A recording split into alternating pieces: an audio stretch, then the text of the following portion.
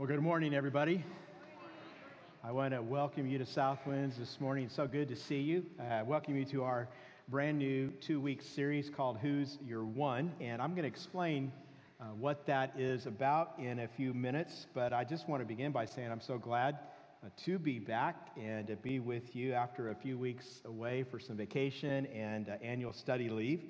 And before we get into the message today, I have a couple of things that I want to share. I think some of you know this, many of you do, that while we were gone, God blessed us with another grandchild. Amen. And her name is Lily. Her name is Lily, and she's 7 pounds, 7 ounces, 20 inches long, for those of you who like the stats. And she's beautiful, and we're so excited that she's here with us. And I was kind of wondering, do you want to see another picture of my first grandchild, Charlie? Anybody? You want to see a picture? Thank you for asking, by the way.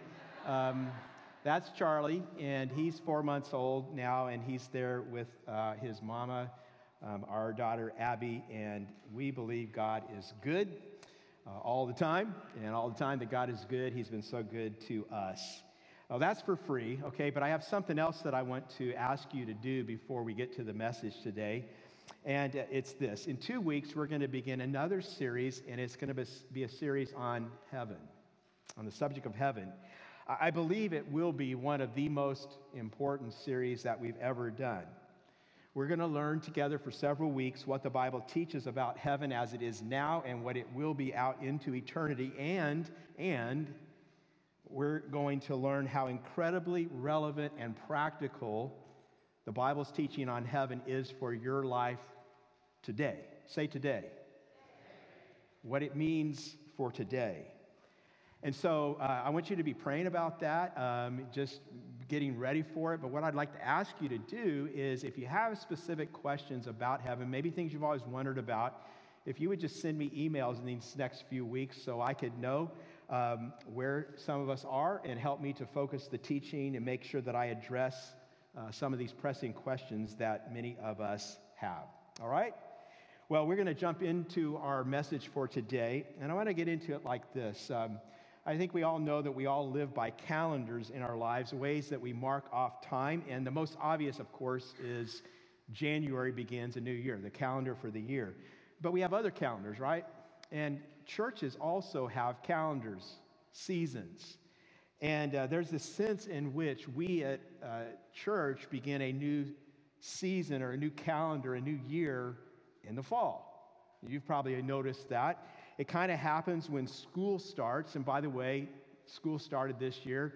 And I'm just giving you a chance, moms, all the moms together say, amen, amen. You're so glad. Yeah, I know.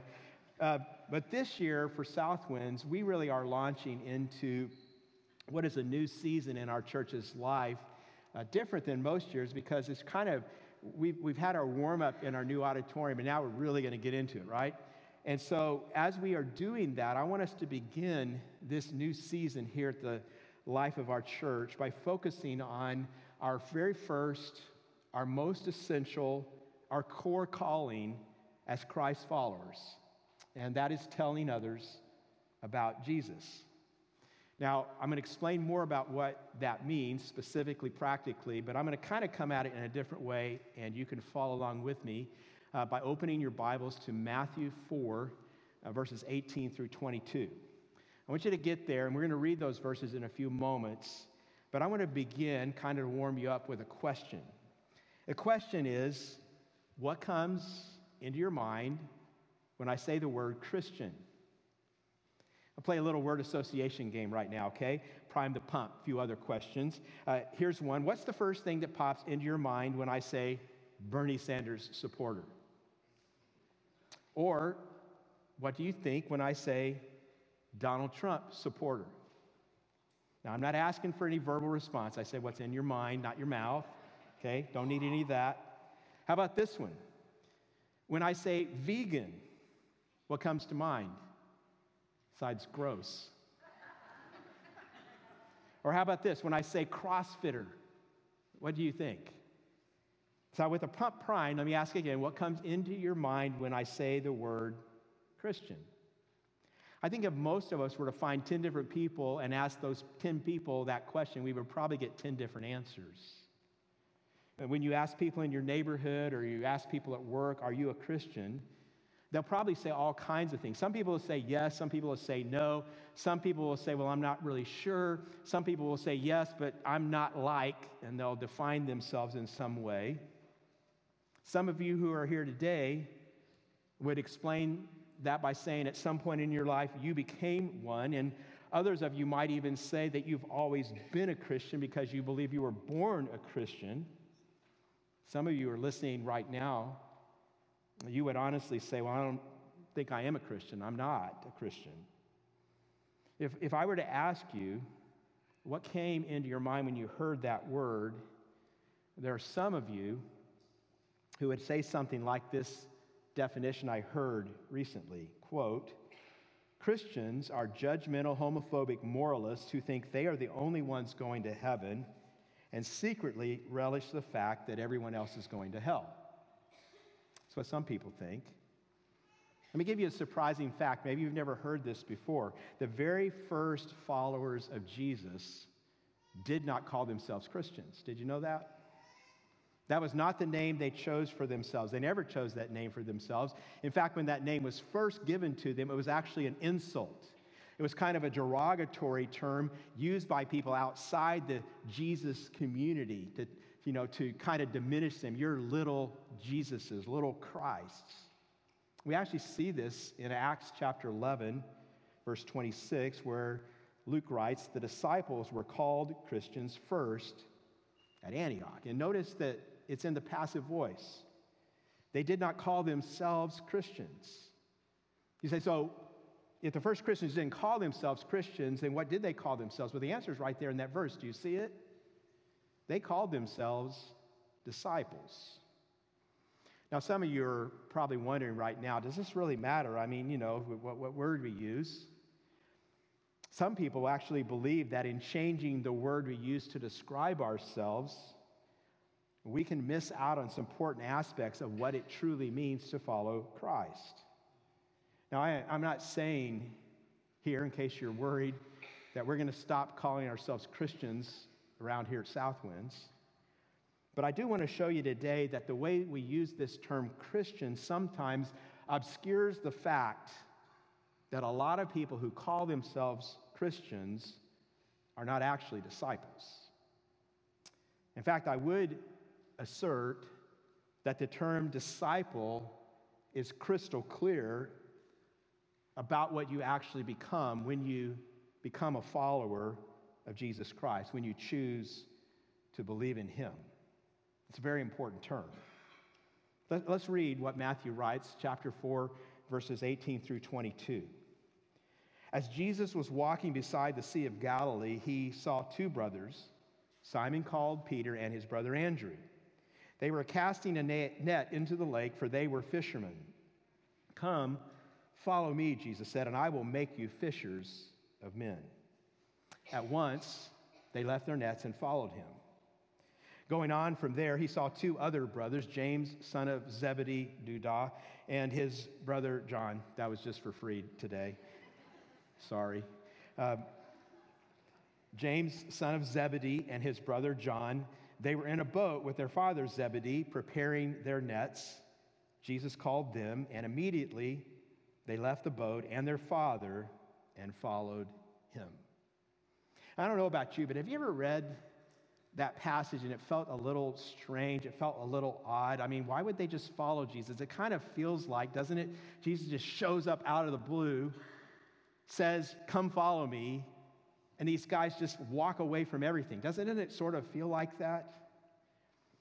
It's not really like that, and I think it'll make more sense if you understand some historical background. And I want to wind this back earlier in these men's lives to the time when they were kids. You see, all Hebrew boys would go to Torah school starting when they were 5, and it was a very exciting thing. They began it with this beautiful ceremony where they would get all these 5-year-old boys together and they would begin reading from the Torah. They would start in Genesis, what we would call chapter 1. And as they're reading these initial words of God, these boys are hearing this, they would take a drop of honey and they would put it on each boy's tongue as they were hearing the words of God. And, most of these boys were very poor back then. They would not have tasted sweetness like this before. This would have been the first time. And as the sweetness was overwhelming them, they would be hearing the words of God, and it would be teaching them that the word of God was sweet, and they should long for it and desire it. And then for the next 5 years, they would memorize large sections of the Torah. About age 10, they would have kind of a weeding out process, and the students that weren't as good would kind of be set aside. They would go back and begin focusing on learning their father's trade, learning the family business, and the better students would continue on, and they would keep learning, these students, the rest of what we would know today as the entire Old Testament scriptures. But then at age 17, there would be another cut. And some others would step aside and they would move fully into the family trade. But the very best students, those who aspired to continue, at this point they had to go and find a rabbi and apply to become that rabbi's Talmid. Now, the word Talmid is the Hebrew word for disciple. And a rabbi would put prospective Talmidim, that's just the plural of Talmid, he would put them through a series of tests to determine if they were worthy. And rabbis back then were very selective because becoming a religious ruler was a highly respected career. Hebrew boys back then didn't dream of becoming, baseball players or movie stars or rock stars. They wanted to be rabbis. And so rabbis were selective. And they were also selective because they knew when they chose a disciple, they were choosing someone they thought could become just like them. Not just know what they knew, but do what they did. And so Talmidim would follow their rabbis around for years. They would imitate them in every way. And supposedly, the highest compliment that you could pay a Talmid was to say to them, the dust of your rabbi is all over you. And this just meant if you followed your rabbi closely, whatever they stepped in, it just got on you. So in Jesus' day, there was this relationship. In Jesus' day, some scholars also say that there was a kind of rare form of rabbi who possessed a quality that not all rabbis possessed. And this quality was called, and by the way, this is like one of my very, very favorite Hebrew words. This quality was called shmiha. Shmiha. It means authority. Would you like to say shmiha? You kind of need to kind of start it back here, and if you do it right, like put a little spray out, might get the person in front of you, just be careful. But just say shmiha, say it. That's a good word, isn't it? So they would have this shmiha, this authority, and it was an idea that actually went all the way back to Moses when he passed on his authority to Joshua. It's kind of like what we refer to as ordination today, not exactly the same, but something like that. Its meaning really has evolved over thousands of years. But in Jesus' day, not every rabbi was seen as having shmiha. Only certain rabbis, only elite rabbis, only rabbis who had not only mastered the Torah, but they had kind of risen to a level where they gave fresh insights into the law that not every rabbi saw. Rabbis who were so close to God that they had actually been known to perform miracles. And they believed if you actually possessed shmiha, two other rabbis who had shmiha had to confer it on you.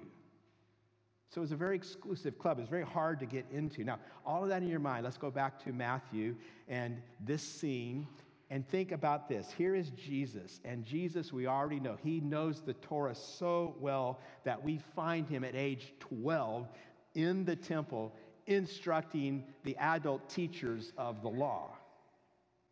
We know if we read the Gospels that Jesus would often say things like, "You have heard it said, but I say to you." Fresh insights with authority. We read the Gospels, and all through the Gospels, people who hear him are astonished at his authority. One example, Matthew 7:29 says, "They were amazed because he taught them as one with shmiha, not as their scribes.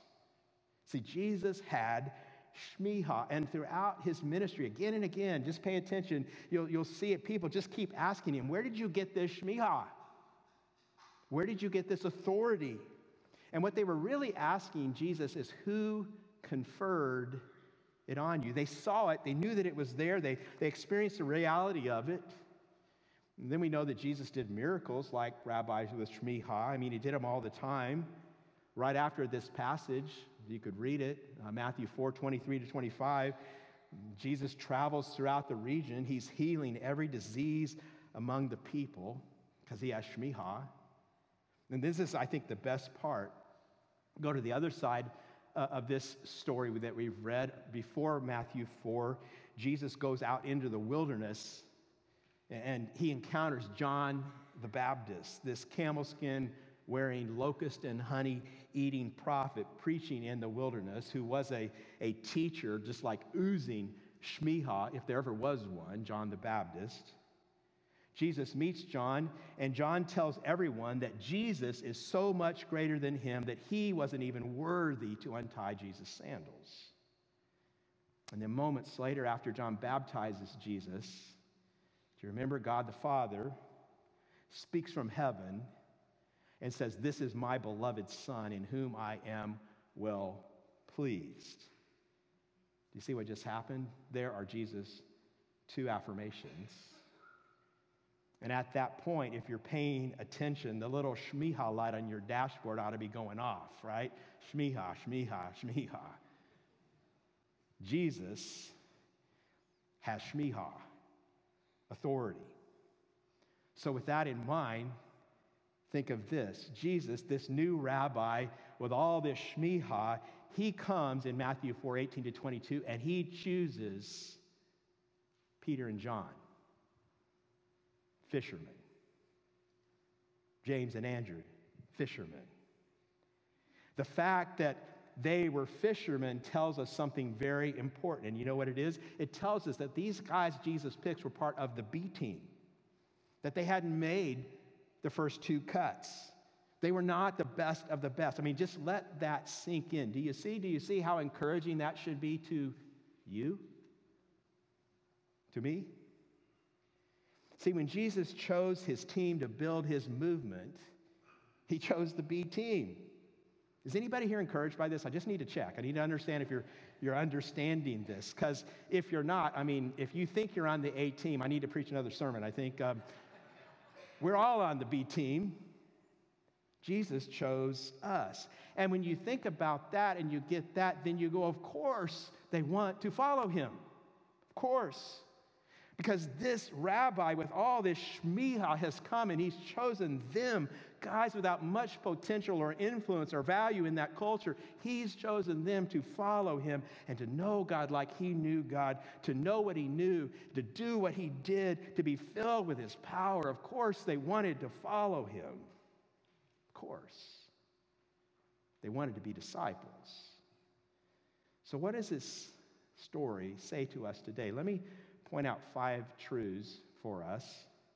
The first one is this: Jesus chooses available people, not the best. And all of us say, amen. This is just a pattern we see all the way through the Bible. God is always confounding the world by going against the world's standards. God doesn't choose followers according to the world's standards. Jesus doesn't choose wealthy people or highly educated people or popular people or famous people or powerful people. Jesus starts with a bunch of fishermen. Jesus picks a disciple. It's actually Matthew, the guy who's writing this gospel we're reading from, as a disciple, and Matthew was an IRS agent. Who likes IRS agents? I'll give you the answer. No one. Jesus also picks a disciple that in our terms today would be a domestic political terrorist, an extremist. You will notice if you read the list of the people Jesus picked, not a single rabbi's in the bunch. Jesus chooses the B team because his work in the world would not come from their abilities in him. It would come from what he would do through them. You ever notice how people with a lot of talent and ability tend to get in the way of Jesus? Because they think, sometimes we think that we're the ones doing it. Jesus wants people who know they have to depend on his power to do his work. See, Jesus taught throughout his ministry that the greatest ministry is done, the greatest power is expressed through the weakest vessel. And the weakest vessel, depending on him, was infinitely greater than the strongest, greatest talent without him. I love the promise Jesus gave to his disciples later on in Matthew when he said, I tell you the truth, among those born of women, there has not risen anyone greater than John the Baptist. Yet, he who is least in the kingdom of heaven is greater than he. Have you ever read that and just kind of scratched your head? What is he saying here? I mean, you need to know, Jesus loved John the Baptist. Jesus thought John the Baptist was an amazing prophet. They were cousins, but that wasn't why. John was an amazing man. He was an incredibly great man. But he looks at his disciples, this B team, and he tells them that the very least person in his kingdom, greater than John the Baptist. See, least in the kingdom, what does that mean? Well, it could mean, you have the least talent maybe, or the least knowledge of God's word, or the least amount of spiritual gifting. I was thinking about it this week, and, I guess statistically you could say that there's someone here at Southwinds, and they are the least in the kingdom of heaven at Southwinds, right? I mean, mathematically, I'm not trying to be mean or anything like that, but it must be true. One of you here, you have the least talent. You're the least eloquent. You know the least about the Bible. And right now, some of you are thinking, I think he might be talking about me.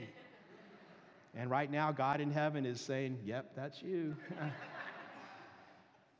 Now, here's the point. Even if that were true, and that's really not the way to think about it, even if that were true, whoever you are greater in God's eyes than John the Baptist.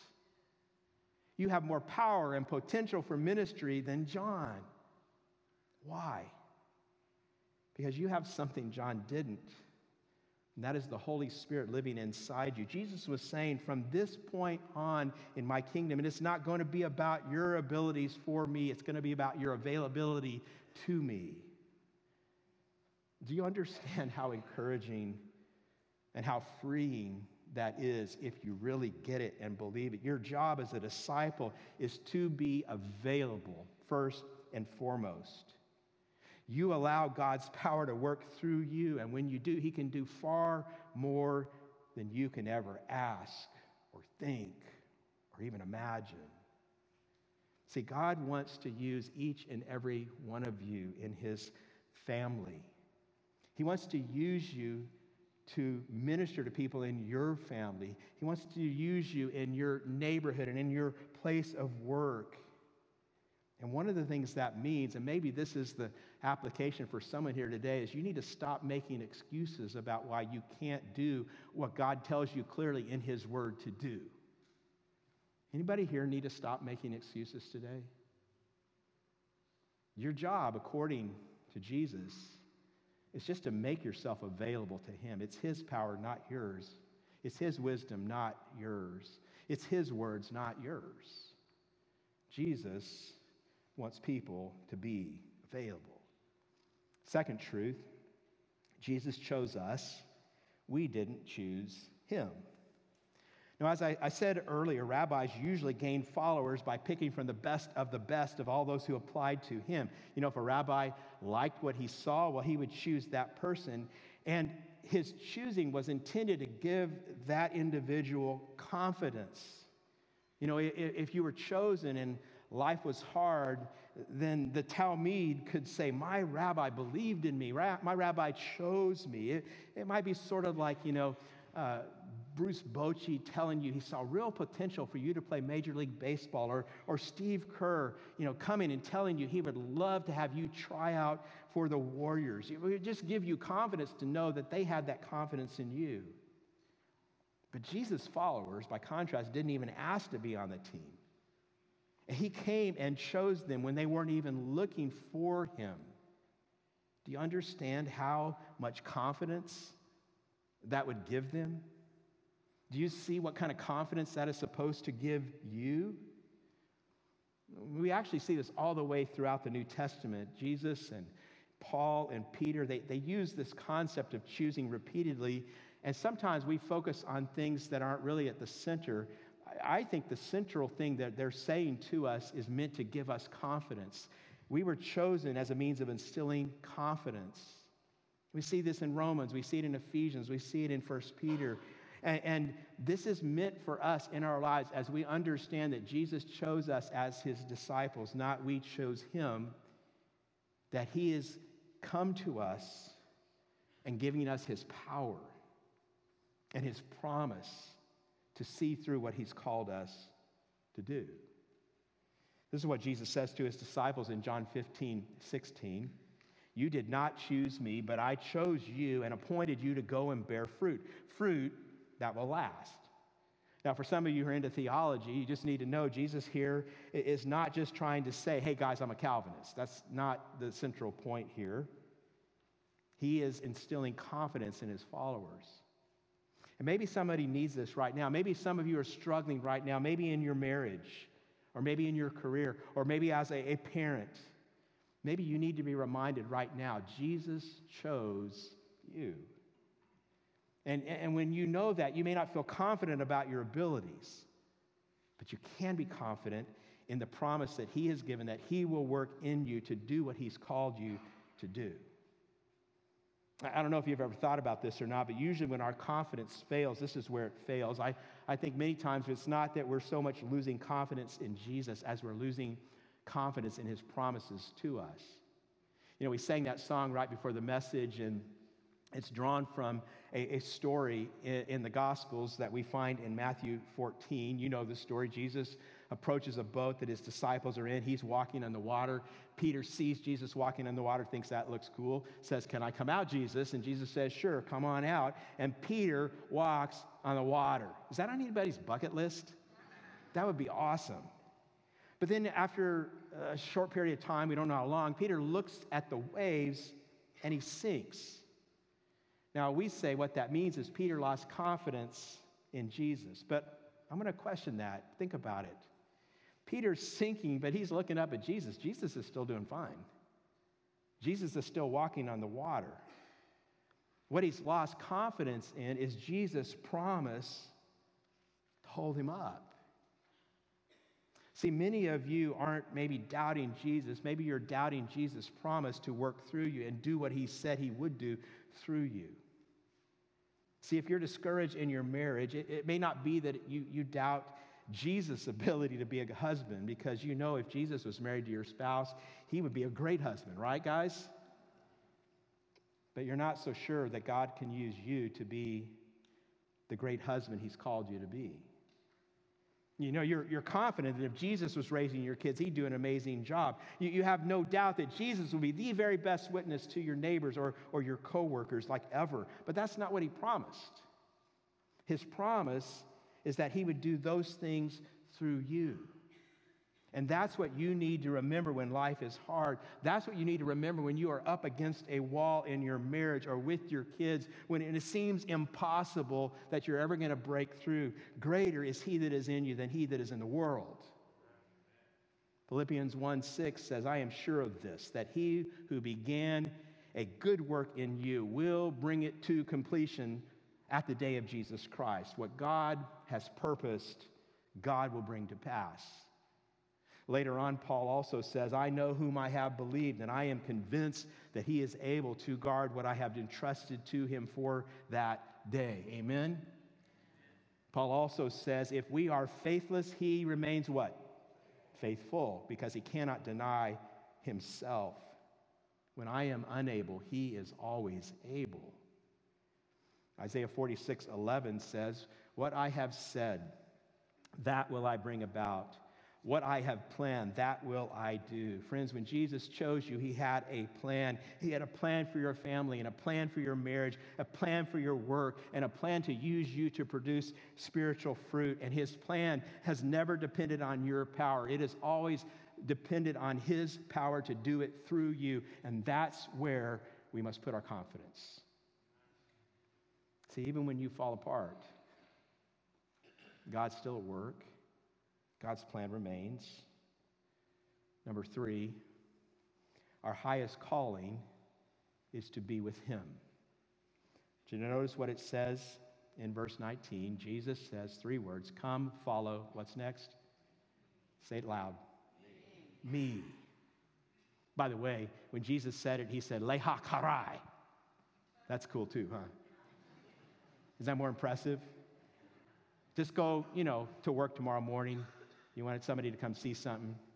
Just go, Leha karai. See what happens. Could be fun. But Jesus says that, and what he is saying to them is this: you're coming to be with me.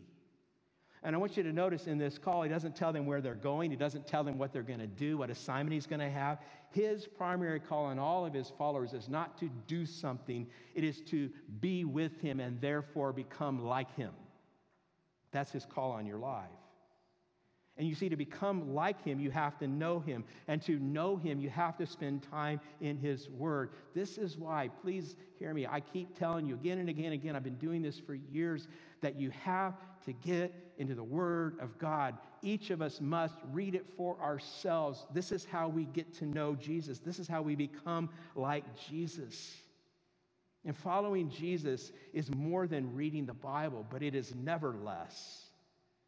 And I hammer on this for this reason. Some of us here, we struggle and we struggle and we struggle, and we don't know why, and it's been going on for years. We never seem to make progress in the Christian life, and so much of our struggle comes right back here. We're not spending time in God's word. We don't know how to think, and so therefore we don't know how to speak, and so therefore we don't know how to act and behave in our lives. And we keep doing the same thing. We're not reading God's word and taking that in and learning who Jesus is and becoming like him. It has to do with his word. And we have a lot of outlets for doing this here. Weekly messages and where we teach God's word in small groups, where we study God's word together. Part of what I want to say at this point is it needs to be more than you just coming to hear me teach like once a week. You need to be feeding yourself on God's word every day. There's so much more to say here. I just don't have the time. But here's a question for you to think about at this point. Do you want the dust of your rabbi to be all over you? Then get his word inside of you until his word dominates your thinking and it dominates your behavior, until you think it and you talk it and you quote it and you share it and you just live it out. So you can't know Jesus any more than you know his word. Fourth truth, to follow Jesus, we must leave everything. And this is a part of walking in the dust of our rabbi that sometimes we don't want to talk about too much. Matthew writes, Jesus called them, and immediately they left the boat and their father and followed him. Now, I want you to notice, Matthew identified 2 things they left specifically. Why did he identify those 2 things? Well, here's the reason. These 2 things represent what are usually the 2 most significant things in each of our lives. Boats, that's kind of like our career, how we would provide for ourselves. Father, it speaks of our most significant relationships and family. And what he's really saying here is to follow Jesus in truth, Jesus has to take precedence over both of those. Now, I think sometimes we get confused about this a little bit because most of us in our country, in our culture, at this point in time, will probably not ever literally lose our fathers and our mothers over Jesus. Some might. And all around the world, there are people right now who are being forced to choose Jesus or family. There are people all around the world right now, today. It's going to happen today, friends. They're going to choose Jesus over their families, and their families are going to kill them. It's happening. But that's not happening for us at this point in time. So what does it mean? Well, it means Jesus must take precedence. He must be first over everything. I mean, it may be that for some of us, Jesus will tell us to change careers. You know, he may tell us that he's calling us to do something different. For most of us, probably not going to be that dramatic, but you will have moments, every one of us will have moments when we have to make choices, when we have to decide what will hold greater sway over our lives. We have some students in the room right now, high school, college students.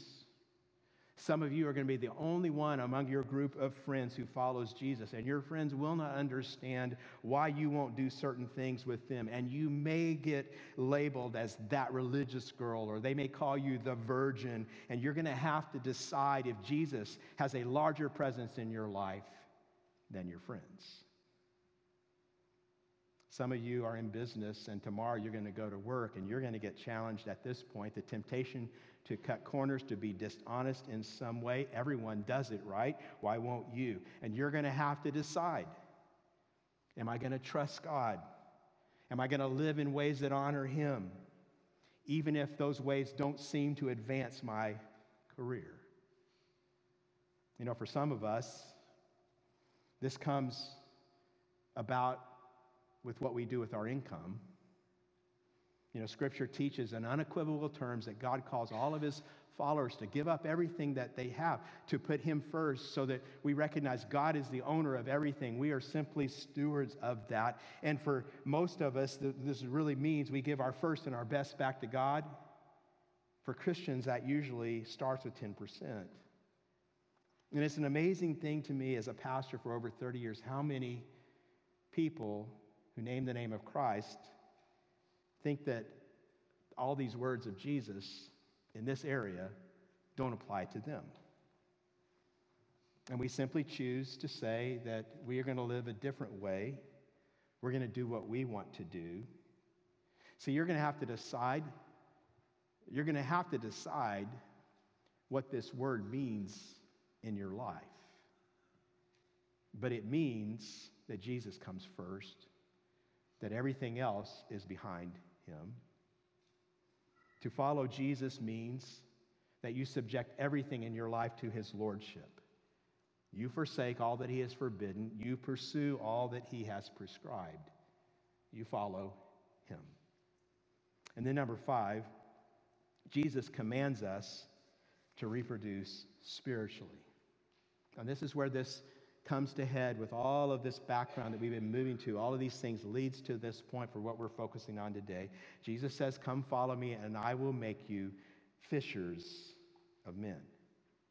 Jesus says, being my disciple always includes reproducing spiritually. How many of you would agree to this statement? Jesus was a fisher of men. Would you just raise your hand if you agree with that statement? How many of you agree with the statement that following Jesus means we're supposed to be like Him? Would you agree with that? Do I need to ask the third question? Like, you all know where I'm going, right? Why do we think that in this one area that doesn't apply to me? The truth is, we're all called to serve some role, to carry out responsibilities as God gives us opportunity in this area of reproducing spiritually. Now, some of you right now are thinking, you're kind of a little dramatic, Mike. You know, this is a little hyperbole. I mean, I know you haven't preached for a few weeks and you're all pumped up about getting back to preach again. Is that what it is? Well, how about this? Jesus says this, John 15:8. "My Father is glorified by this, that you produce much fruit and prove to be my disciples." You know, kind of in the old days, people used to say that fruit was only new believers in Jesus Christ, and we kind of swung to the other side of the pendulum. And now some people think it's just the fruit of the Spirit, it's your character, and it's not that. Here's the thing, it's not either or. It's both and. Part of reproducing fruit is reproducing spiritually, and that means new disciples. That's why Jesus gave us the Great Commission in Matthew 28. Therefore, go and make disciples of all nations, baptizing them in the name of the Father and of the Son and of the Holy Spirit, and teaching them to obey everything I have commanded you. And surely I am with you always to the very end of the age. Some of you know this. In the Greek text, those words, go and baptize and teach, they sound like commands when we read them, but they're actually participles, like going and baptizing and teaching. And those participles grammatically derive their force from the one controlling verb in that sentence, and that is this: make disciples. This means that everything we do here at Southlands grows out of a call to make disciples. This is what we are about. We have a lot of ministries, but fundamentally, the core of all of them is about making disciples.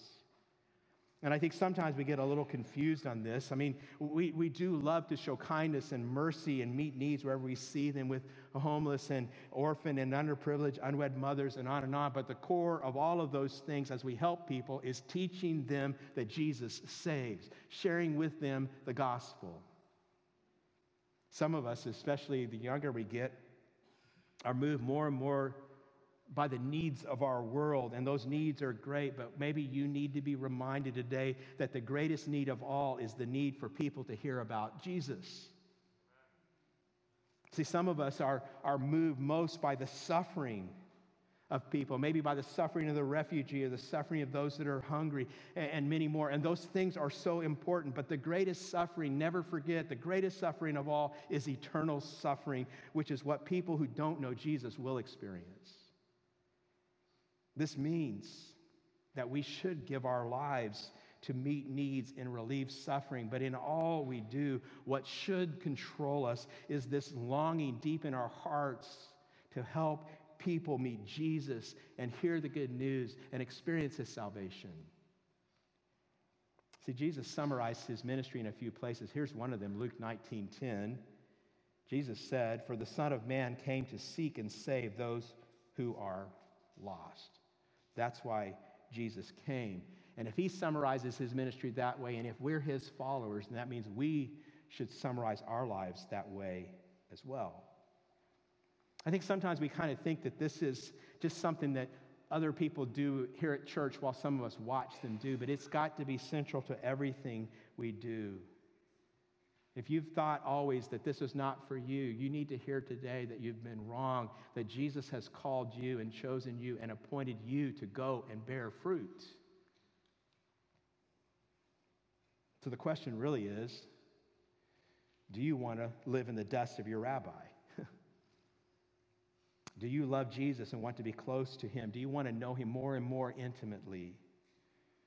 Now here's where all of this is headed. We cannot do any of those things if we're not part of Jesus' mission to seek and save the lost, because this is what it means to be a disciple, a follower who patterns his or her life after the master. And as your pastor, I long for each one of us, every one of us, to become part of carrying out God's mission in this way.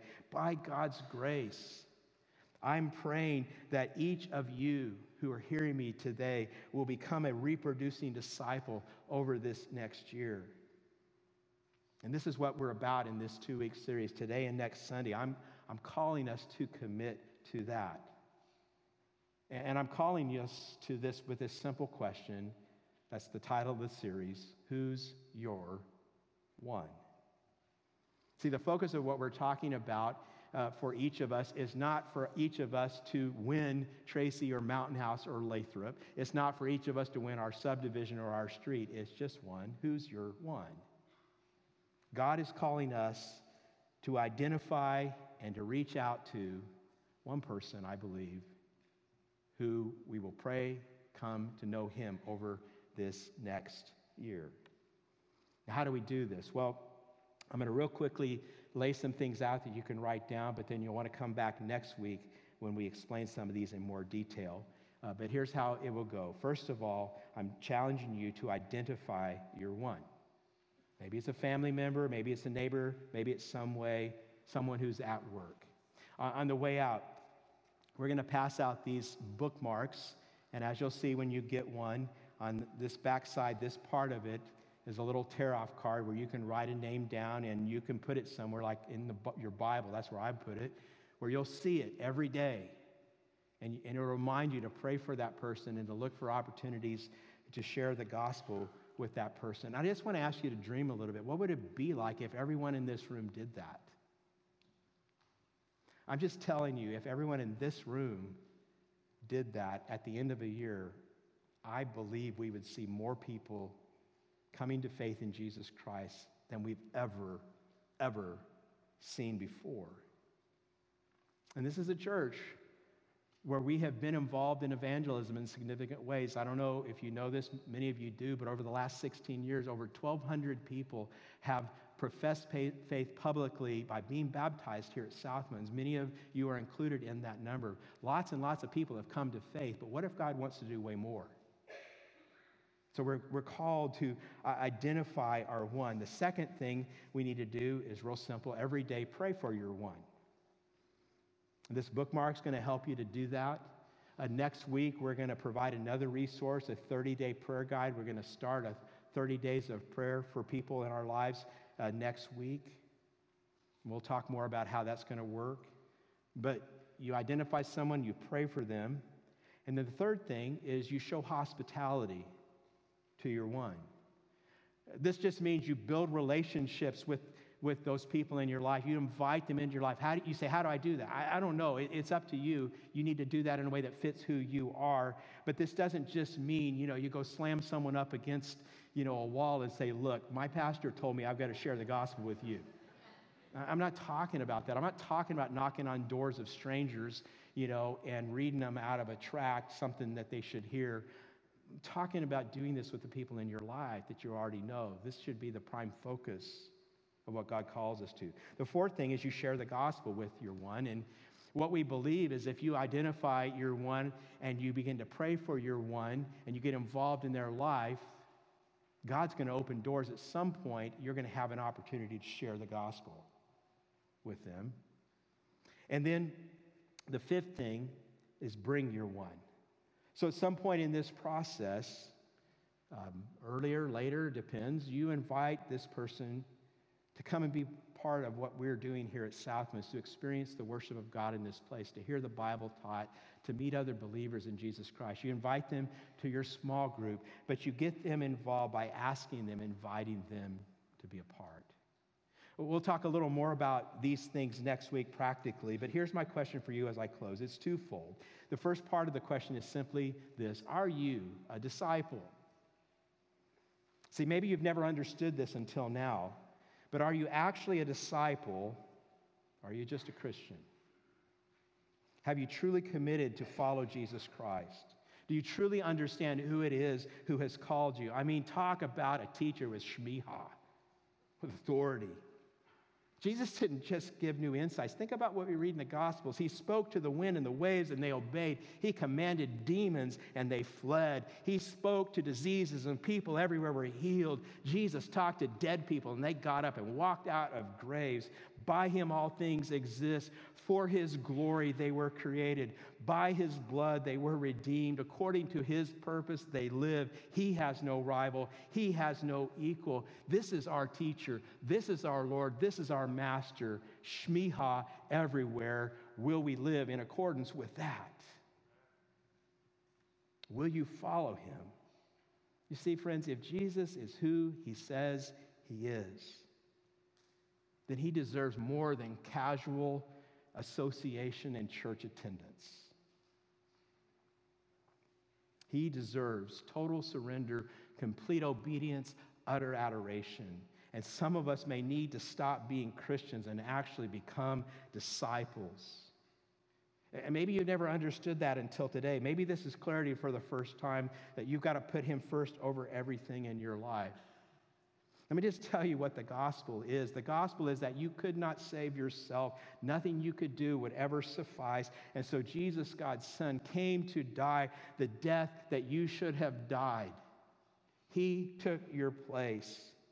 And he paid the penalty for your sins, and he now offers to save you. He offers freely as a gift his salvation to whoever will receive it. But friends, the one condition for receiving it is that you become his disciple and that you surrender everything to him.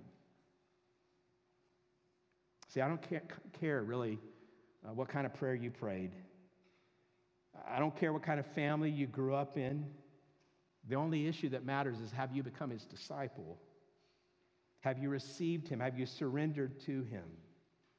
And then the second part of that question is, are you engaging in his mission?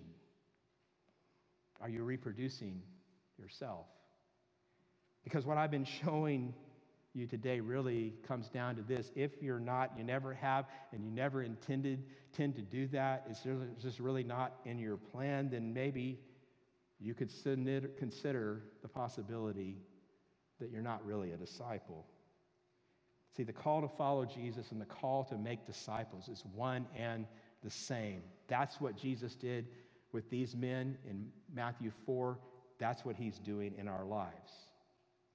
Now again, let's don't stereotype this. I know that we all play different roles in the mission of sharing good news with our ones. Some of us need to put aside some of those stereotypical ideas that we have about what it means to be a witness. God's not calling everybody to be in front of a bunch of people like he's called me. You may have a very quiet role. You may play it in very different ways, but each of us has a part to play. And so you need to pray and ask God for power and ask God for wisdom. Ask God to open doors. And then when he opens those doors, what do?